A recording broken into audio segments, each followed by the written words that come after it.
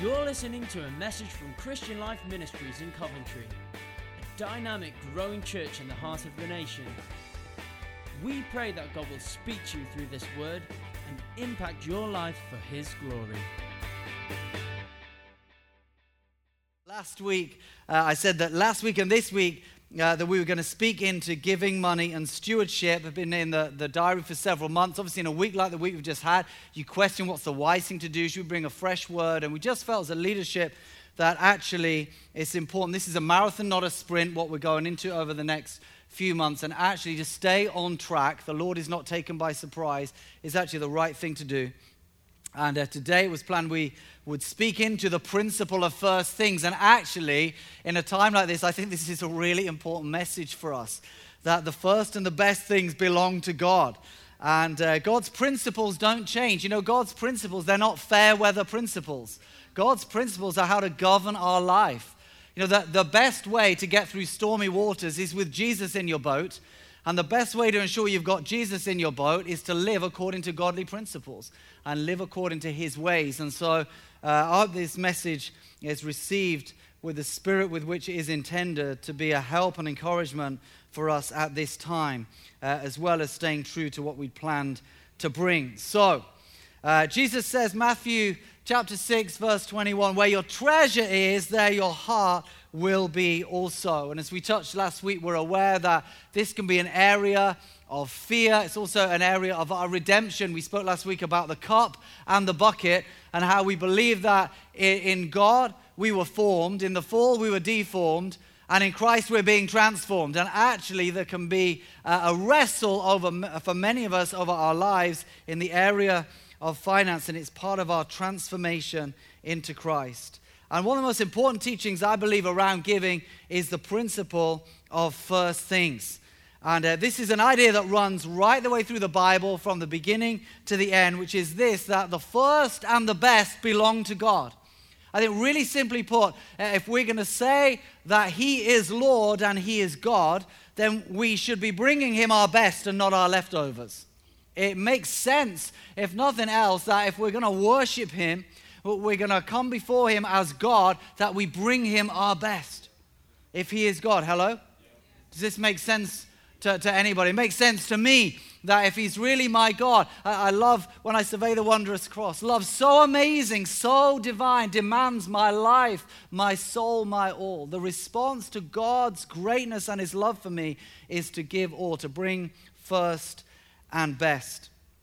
And so this is a principle. The outworking of bringing the first and the best to God is across numbers of areas of our lives, our time and our talents, but also our finance. And the biblical idea is of tithing as a principle of bringing 10% of whatever might come into our hands to give to God, that it belongs to God. And because we can't give it to Him personally, we give it to His work and to His house. And I'd like to run through why I believe that is a relevant principle for us as New Testament people. You know, I began tithing, as I said last week, if you were here, when I was 19, I was a student, and saw the hand and favor of God. And over 30 years, we have been faithful week in, week out in bringing 10% as a starting point, the first and best. And we have seen God's provision. And I want to encourage any of you that are stepping out in this to stay true to it as an expression of being one of God's covenant people. And if you're yet to step out into this, I dare you to trust Him. Because something happens. This is about covenant. And we'll look at this in a moment. As His people, we had a series recently, Chosen, that we are a chosen people, a royal priesthood, a holy nation belonging to God. And it says, once you were not a people, but now you are the people of God. And the people of God always brought their first and their best to God. And when they did, He opened the windows of heaven over their lives. And it's something of how we position ourselves for divine favor. And for 30 years now, as a student, when I was out of work, when I was paid below what would have been the minimum wage in those days, when our children were little and Esther was full-time mum, in church ministry and marketplace jobs, in every season, God has provided. And God is faithful and has shown Himself faithful. The Hebrew word for tithe is masa. It simply means the 10th part. But of course, many of us, we can ask, well, really, as a New Testament person, as a believer in Jesus, is tithing relevant for me? Isn't it Old Testament? So I want to look today at why should I tithe, and then how should I tithe? Why should I tithe firstly? I'd like to start in a key scripture from Malachi 3, and then we're going to back up. Malachi is right at the end of the Old Testament. Malachi 3 is 2 chapters away from the New Testament, but it's there, and it's inside the era of the law, and I understand that. But it's still the word of the Lord. And this is what it says, Malachi 3, verse 6. I, the Lord, do not change. I find that interesting start to this. And he says, return to me, and I will return to you, says the Lord Almighty. But you ask, how are we to return? Will a mere mortal rob God, yet you rob me? But you ask, how are we robbing you? In tithes and offerings. You are under a curse, your whole nation, because you're robbing me. Bring the whole tithe into the storehouse, that there may be food in my house. Test me in this, says the Lord Almighty, and see if I will not throw open the floodgates of heaven and pour out so much blessing that there will not be room enough to store it. I will prevent pests from devouring your crops. The vines in your field will not drop their fruit before it is ripe, says the Lord Almighty. Then all the nations will call you blessed, for yours will be a delightful land, says the Lord Almighty. This is the era of the law.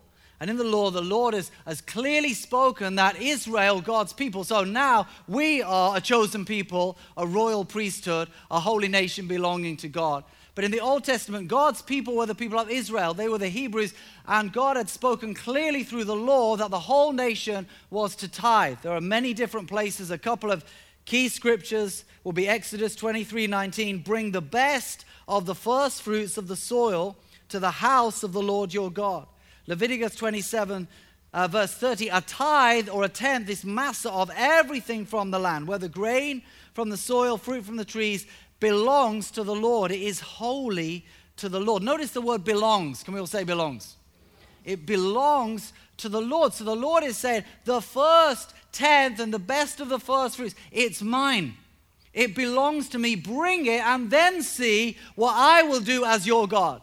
But it's part of faith, it's part of trust, it's part of saying we are going to trust that you are God. And to bring this tenth, he says it's mine. Now, by the time we get to Malachi, the people of God have become lazy and ambivalent. They're bringing lame sheep to be sacrificed instead of the best. They're reneging on tithes and offerings, and God says, you're robbing me and you're under a curse. He raises up the prophet Malachi to speak a word of restoration to God's people. He said, put this right and see if I will not open the windows of heaven. You'll see me acting as your God. But I'd like us to back up a little bit and understand 3 things. And the first is this, the principle of first things.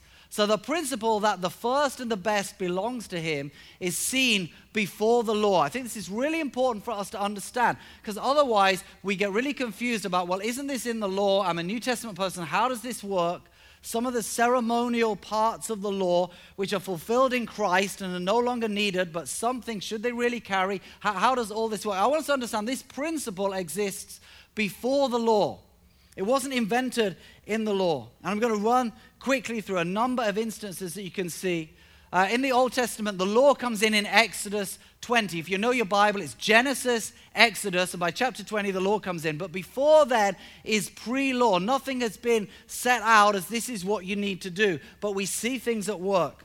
Firstly, Genesis chapter 2, verse 3, the Bible says, God blessed the 7th day and made it holy. But I want us to understand that on the 6th day, he created Adam and Eve. He made mankind male and female. So Adam and Eve's first day is the 7th day. And it's holy, it's unto the Lord. In other words, they're created, and the first day, before they get to do anything in the garden, it's a holy day that belongs to the Lord. Their first day belongs to God. It is a sacred day. It's an aside to the point I'm making, which is about this being pre-law, to say this, that in the 10 Commandments, the Sabbath was a holy day. And as God's people, we should still keep a Sabbath. It's why the Lord's Day is important. It's why our corporate worship is important. We were in an era when I was growing up in this nation where you couldn't trade on a Sunday. because it was recognized in a Christian nation at that time, or coming out of a Christian nation. I think we're a post-Christian nation now.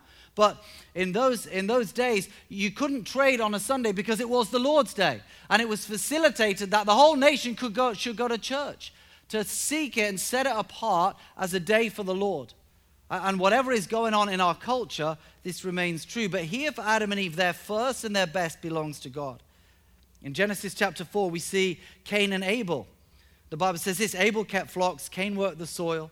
In the course of time, Cain brought some. Notice that.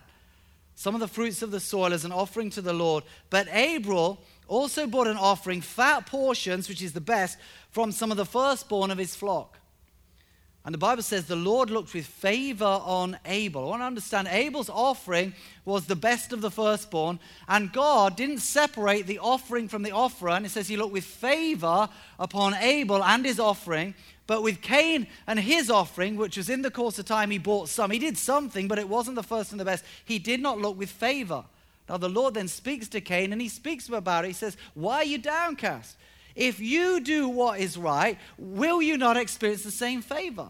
He says, but sin is crouching at your door and desires to have you. And it's another story. All of these stories are worth their own preach. But we notice here the first and the best belong to God. And it attracts the favor of God. In Genesis chapter 14, Abraham meets Melchizedek. Now, Melchizedek is this character that pops up in this chapter, and we don't see him again. But it's believed by many to be a Christophany. In other words, an appearing of Jesus Christ in the Old Testament. It says that Melchizedek was a priest of the Most High God, and he brought out the bread and the wine. He was king of Salem, or Jerusalem. So this one comes out, he's the priest of the Most High God. He's the king of Jerusalem, and he brings out the bread and the wine. Hello, is this Christ appearing to Abraham? I think it is. And it says, Melchizedek, king of Salem, brought out the bread and the wine. He was priest of the Most High God. And he blessed Abraham, saying, blessed be Abraham by God Most High, creator of heaven and earth. And the Bible says, and Abraham gave him a tenth of everything that he had. Now, the Bible doesn't tell us that Melchizedek demands this. I could be overreading, but to me, it doesn't appear as though Melchizedek demands it. It's more that it is Abraham's innate response to meeting God. He encounters God, and he wants to give the first and the best, represented by a tenth of everything. We see a similar thing happen with Jacob just a little bit later. But then in Genesis 22, Abraham is asked by God for his firstborn Isaac. Take your son, your only son, whom you love, and sacrifice him as an offering. And God speaks to Abraham and says, will you give me your first and your best, even your son? And Abraham shows himself willing. At the last moment, the Lord intervenes and says, do not raise your hand against the boy. But seeing that I have seen, you were not unprepared to give to me your first and your best. I will bless you. And he speaks this incredible blessing over Abraham. Then in Genesis 28, Jacob encounters God at Bethel. And excuse me laboring the point, but I want to understand that the first and the best, these instances show us this principle of the people of God bringing the first and the best to God and attracting the favor of God before the law. This principle is seen in Scripture. And here in Genesis 28, Jacob encounters God, and he says, if you'd be with me, if you'd watch over me, if you give me food and clothes, if you'll be my God, then I will give you a tenth of everything I have.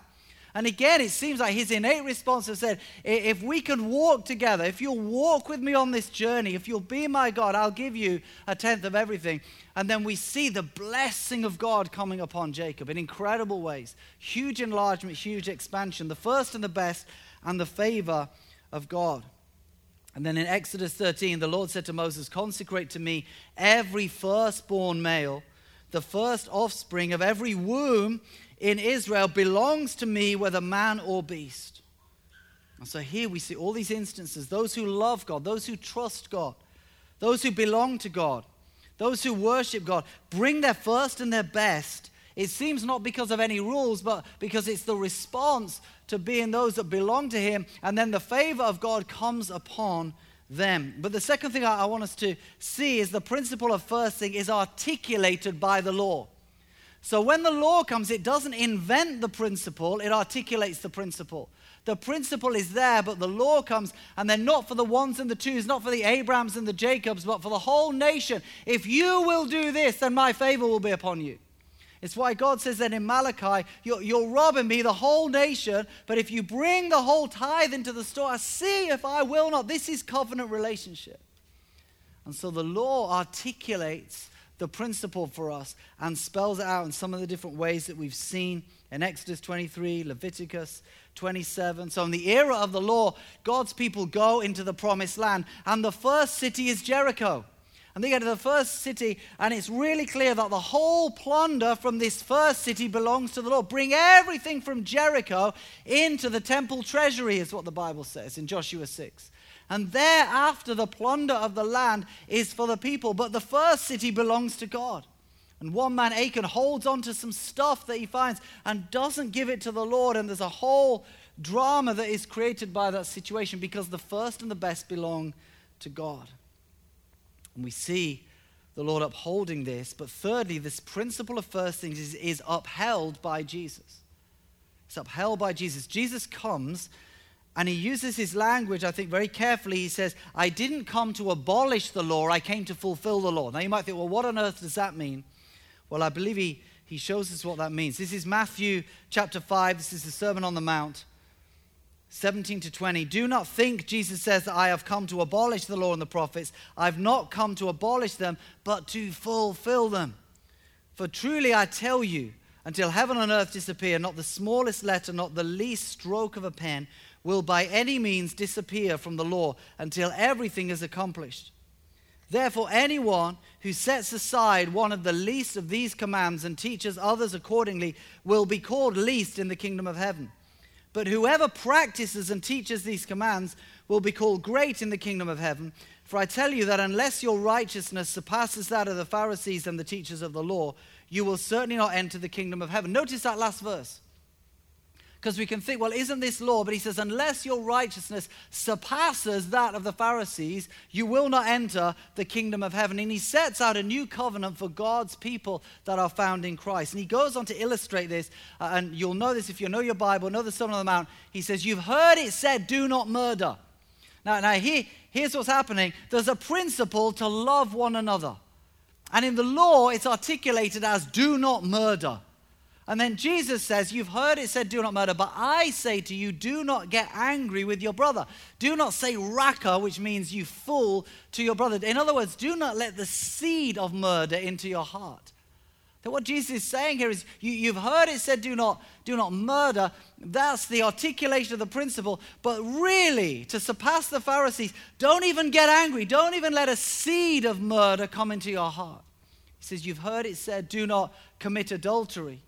Again, that marriage is sacred, that we should, as husbands and wives, keep ourselves for one another. And the law says, therefore, do not commit adultery. But Jesus says, I tell you, do not have lust in your heart. Do not look at another woman. Do not look at another man. Jesus, he brings the principle. He says, I've not come to abolish it. I've come to fulfill it. Let me show you what it really means.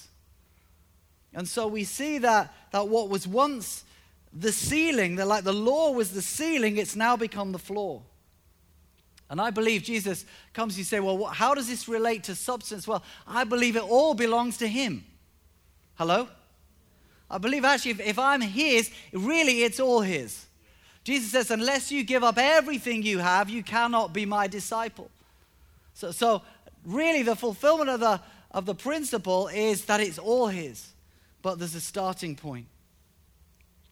And you say, well, does Jesus spell that out? Well, yeah, he does. Later on in Matthew, same gospel, chapter 23, verse 23, he's encountering the teachers of the law and the Pharisees. He says this, woe to you, teachers of the law and Pharisees, you hypocrites. You give a tenth of your spices, your mint, your dill, your cumin, but you have neglected the more important matters of the law, justice, mercy, and faithfulness. But then notice this, what he says, you should have practiced the latter without neglecting the former. You see, what's happening here is the Pharisees, they've got the law to bring a tenth, and they are so fastidious with the law, they're even tithing their spices. So you get a Mars bar and they're cutting 1/10 off and they're putting it in the offering. Like 1/10 of everything. He says, you're so fastidious over this, and yet you've neglected justice and mercy and righteousness. But he doesn't say that the former doesn't matter anymore. He says you should have done the latter without neglecting the former. In other words, keep going with the principle of first things, and some. And I believe this is how God wants us to position ourselves. When I became a Christian at the age of 17, I went down the front of a church and I surrendered my life to Christ. For 6 months, I had wrestled over this idea that Jesus is who he says he is, and that it demanded my life. And at that time, I was about to go to university and study law. I wanted to be a lawyer and work in London. And I knew actually if I surrendered my life to Christ, I was saying whatever, wherever, whenever, that he had the ultimate call on my life. And I wasn't sure I wanted to put that in his hands until I had an epiphany and I understood the cross. I understood the sacrifice of Jesus, that this magnificent Holy One laid down his whole life for me, was bruised and beaten, that his blood was shed to redeem me and save me and bring me to the Father. And I remember I pushed out of my pew and I headed down the front and I gave my life to Christ that day, and I was saying, Lord, it's all yours.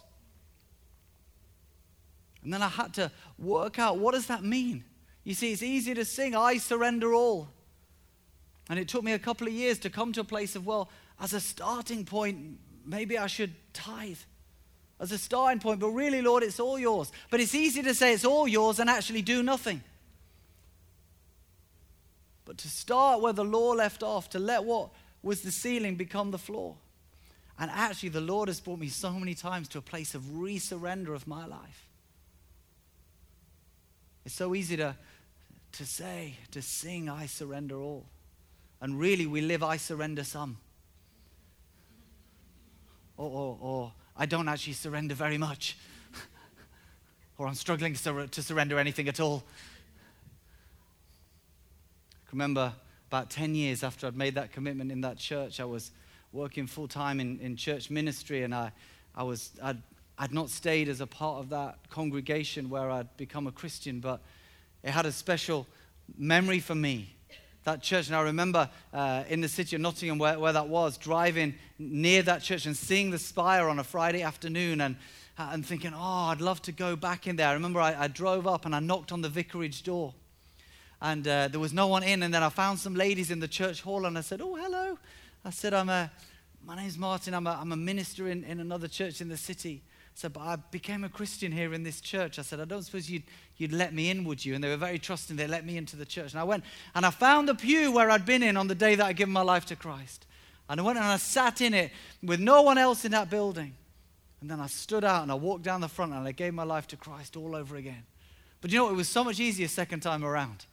And I tell you why, because actually of 10 years of trusting him, I'd seen him so faithful. I'd seen him so good, stepping out in things like tithing and seeing his provision and his grace and his goodness. Knowing that he's real, knowing that he is who he says he is. And if I position myself as a covenant person, he will be my covenant God. That actually if I bring the little that I have, he brings the everything that he has and makes it available to me. That my times are safer in his hands than in my own hands. That God can do more with my 90% than I can do with my 100%. Because he is God and he can open the windows of heaven over my life.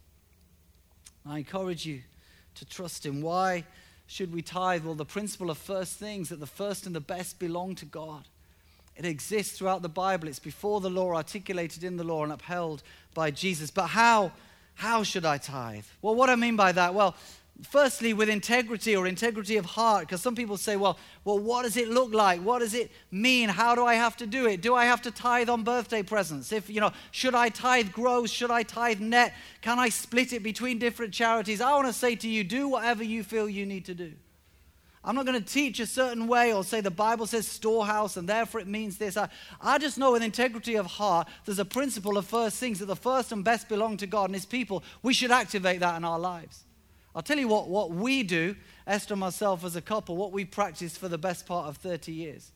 but you need to do whatever you need to do. For us, we've always tithed gross. Now, if you don't understand that question, if you're a taxpayer, then you'll get a gross salary. So let's say you earn £100, but if you're an employee, the tax man gets his hands on it before you see anything of it.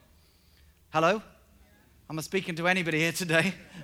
So like, it might say £100, but you might only see 70 of it because after national insurance and income tax, it's got 75 or something. So the question is, well, should I tithe on the 7.5, like on the 75 or on the 100? Should it be £10 or £7.50? I would say do whatever you feel you need to do. But I won't go to war with you over this, but we've always tithe gross. And the reason is this is because it's the first things that belong to the Lord. And if I could get my hands on my money before the taxman did, the first payment would be to the Lord, because it's the first and the best. And the other thing is, I don't think there's been a season of our lives where we've tithed out of an excess. It's always been part of our faith. So I'm not going to quibble over a bit because I'm in the hands of God. But that's for us. We've always tithed into the local church and given offerings over and above elsewhere because we believe that God's way of bringing his kingdom in the earth, his plan is through the church. That in the Old Testament was to bring the tithe into the storehouse, and the storehouse, it went for the care of the Levites who were running and bringing the kingdom of God, establishing the kingdom of God. I believe that representation is the church. If you look in the New Testament, people sold things, they had offerings, and they brought them and they laid them, the phrases in Acts, at the apostles' feet. They brought it to the leaders, and it was the leaders' responsibility before God to steward that. And you can say, well, that's easy for you to say because you are the leader, but I want to tell you, when we weren't the leader, that's what we did, and when we're no longer the leader, that's what we'll do. And there's something actually good about saying, I'm going to bring this, but we believe that God is bringing his kingdom in the earth through local church. And so we bring it as an offering, as before the Lord, as what belongs to God, and invest it into the local church and believe that if it's well stewarded, it will see the transformation of many lives. And for this moment, the team here put together a little video of something, a snapshot of us as CLM. You could be asking, well, where does my tithe go? Well, I hope you capture a little bit of what we are as a church and what God is doing here in the city at this time. So sit back and watch this.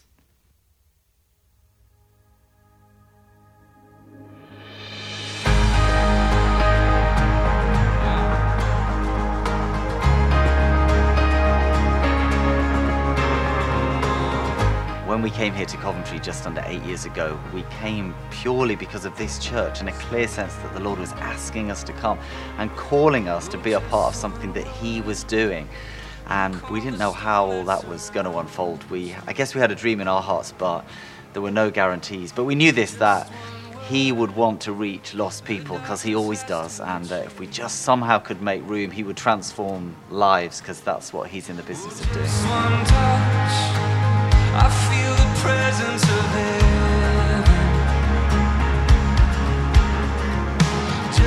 heaven. We know that every church that's healthy and fruitful is a house of prayer, is powered by prayer and founded on prayer. So we've always wanted to be a prayerful church, but it's been such a joy and encouragement for us in the last 6 months to see a real shift in gear actually in prayer in the life of the church and CLM, in our attitude, in our depth and in our stamina. And it also has remained just a real privilege to be a catalyst for united prayer in the city.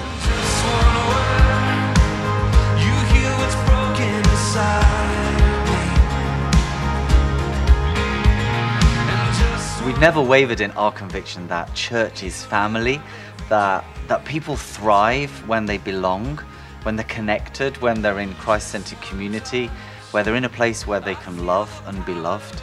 And this is God's house, it's his body, it's his plan, and it's been such a joy to see across all our ages and ministries this sense of connectedness and people belonging to one another. Come on, there's nothing that God can't do.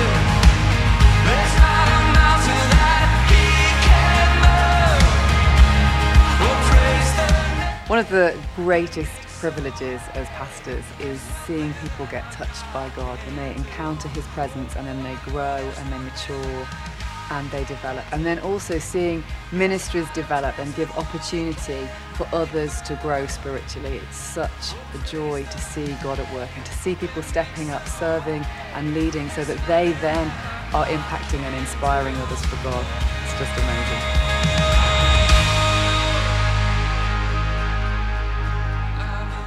Definitely one thing we didn't see coming was what God was going to do through our vision offerings over the last 3 years or so, over and above the regular faithful giving of God's people. It's been such a miracle. But so much more than the mortgage coming down, what that has enabled us to do has been to strengthen and sustain our ministries and build a staff team and leadership, which was so critical. And then in the last year or two, to see us really step forward missionally and fulfill his mandate to be a missional church, to partner with other churches in the city, to feel like we're beginning to impact the city and begin to be able to dream towards genuine city transformation.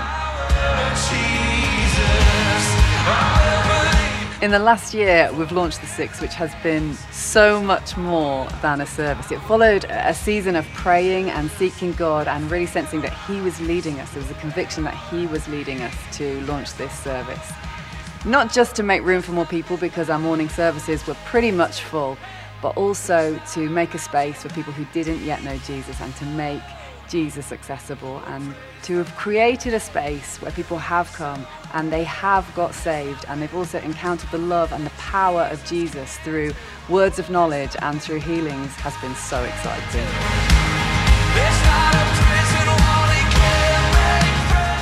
And so if we look at what God has done in the last few years, it's really exciting to look ahead and wonder what he might do. We have this clear sense that what he sees is way beyond anything we've yet seen.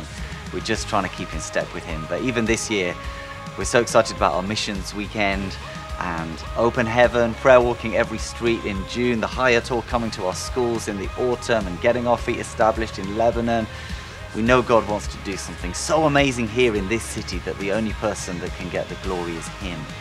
And that's our inspiration, that's our conviction, that's our belief, that's our prayer.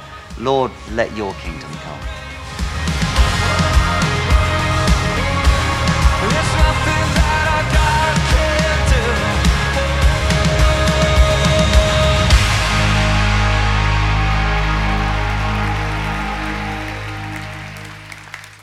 You know, the truth is we might have a few weeks ahead of us which are a little bit disrupted, and we're not sure exactly what that looks like. But I know we're going to come through this as a nation and as a church, and God will still be on his throne, and his mission will still be the mission, and the church will be strong, and everything that we're on with will be on full tilt. And so I ask you to continue to be prayerful. And so how should I tithe? Well, with integrity of heart. Secondly, with consistency. And I want to say this, maybe you began one time and have stumbled or faltered. Maybe you joined Salem recently and haven't got round to it. Somebody once said to me, I need to do a bit of tithing. Let me tell you can't do a bit of tithing. If you tithe 1 month and then miss the next month, 10% becomes 5%, and after 10 months it's 1%, and it's not a tithe. And actually the consistency, this is part of our faith. Because actually, if we tithe when we feel we can afford it, it's not faith. It's in those months where it's challenging, actually, that it matters the most. And in those moments, I'm saying, God, I trust you. God, I trust you. I'm going to let you be Jehovah Jireh over my life. This phrase in Malachi, bring the whole tithe. That's interesting. He doesn't just say bring the tithe, bring the whole tithe. The Hebrew word kol, it means in totality, everything entirely with nothing missing. And maybe a good time to say, if we see disruption here in our services, for Esther and myself, we're old school. We like to put a check in the offering, but we'll give online. We'll do whatever we need to do. Many of you do that anyway, set up standing orders. We'll adjust so that we can continue to be consistent in our giving. It's within our hearts that if through this season that we're entering into, there are those in the congregation that have greater need financially, that we could massively increase our hardship fund and help administrate that. But it requires the rest of us to be consistent in our giving. I wonder if the band would come and join me. Most of all, I'd say this, how do we tithe? With faith. With faith. First things never made sense to the offerer other than to say, Lord, I'm going to trust you. It doesn't make sense to give the firstborn. It makes sense in a way to give the 10th born, but to give the firstborn when you've not had any more born, when you've not had a second born, it's a point of faith. It was always a point of faith. And for us as the people of God, it should be a point of faith. We should be able to come and say, Lord, the number of times when we've put into the pot, there's something for us, we just like doing that, to say, Lord, we are trusting you. And I want to tell you over 30 years of seeing the faithfulness of God. Times where we'd have bills to pay that we couldn't pay, and then as we've been faithful in tithing, an envelope has come through our door, a bit like Gabriel shared, where people didn't know about our need, but God knew about our need and provoked somebody to do something, and in some way He provided. We have got 30 years of stories of the faithfulness of God, and I know so many others have as well. I want to encourage you, if you've never dared to trust God in this area, to step out and to trust Him. But to do it with faith, not with a sense of through gritted teeth, but to say, Lord, I'm going to trust you and I'm going to let you be God over these areas of my life. And we've seen God's provision, His goodness, His kindness. In the buying of properties, in the provision of cars. Sometimes just His goodness and overflow. Some of you know a story from a few years ago where the Lord provided an incredible holiday for us as a family. It was way beyond anything we would have ever envisaged. The goodness of God. And in challenging times, and I'll finish with one story. When I was in my mid-20s, we were due to be married, and I'd been working for a church, and that came to an end, and I was without a job, and I needed a job. And I was looking for work. I was trying to get work. I was applying for stuff. And a prophetic word came to my life from Isaiah 41. It says, "But you, O worm Jacob, you, O little Israel, do not be afraid, do not fear, for I myself will help you, declares the Lord." I remember in my little flat being down on my knees saying, God, you promised to help me. I need you to help me. I remember getting up from that time of prayer, and I noticed an advert for a job that I hadn't noticed before, and it was a job, if I'm honest, I didn't want that much, but it was for a global company, and hey, I needed something, and something's better than nothing, hello? And so I remember I applied for this thing, and I met a recruitment consultant, and he looked at my CV and talked to me. He said, really, you can do better than this. And I said, look, I'll be honest, I need a job. And he said, well, if you want me to put you through, I'll put you through. And he put me through, and I remember sitting outside this interview about 3 weeks later. I didn't even know who the company was at that time, but they put me in for a job I didn't actually want that much. But I did my best, and I remember I came out and I got a phone call that night from the consultant, and he said, do you want the good news or the bad news? I said, what are you talking about? He said, well, the bad news is that they don't want you for the job you went for. But he said, the strange thing is, 2 people interviewed you today. One would have been your manager. The other was the human resources, should have been the human resources manager, but she was off sick. And so her boss's boss's boss stepped in because she was the only person available. And that was the vice president of human resources for the European division of the company. And she said that she thinks they want you on their management fast-track scheme, which required a business degree that I didn't have, a first or a 2-1, and 2 years work experience in business, and I've been working for a church. And he said, they want to look at you over a day, but if they are who she thinks you are, then they're going to offer you the job. And I said, but what happens if I don't cut the mustard on the day? Can I still do the other job? He said, no, you've blown that one. And I went on this day, and they offered me the job, and it was significantly more money than the job I'd gone for. It had a fully expensed company car and share options and ability to get promoted. I want to say the Lord helped. I myself will help you, declares the Lord. You know, and here's the strange thing, the job that I was going for that I didn't want, it was because they thought they were going to win a big contract that they never even won, and they didn't actually recruit anyone for that. But I myself will help you, declares the Lord. But in being faithful, of bringing my little tithe, even on job seekers allowance, and saying, Lord, I'm doing this not because I've got an abundance, but because you are my God. And I'd rather have your hand on my life than my own hand on my life. And I want to encourage us, and even in this season that we're in, I'm not twisting arms around giving, that the first and the best belong to the Lord. That in our prayer, in our time before the Lord as worshipers, that we're going to set in place, that we're all aware the next few weeks and months are going to look a little bit different. We say the first and the best belong to God. We're going to set ourselves. The series at the start of the year, Teach Us to Pray. There are some great prayers. Get your little bookmark out. It's time to pray. Through Psalm 23, it's time to pray through the tabernacle. It's time to pray the prayer of Jabez. This came out in Luke's prayer. There is a world around us that is looking for hope and a different voice. God says everything that can be shaken will be shaken. But He is God of the heavens. And I believe as only He can, He's going to work even through this season. But as the people of God, let's live as the people of God.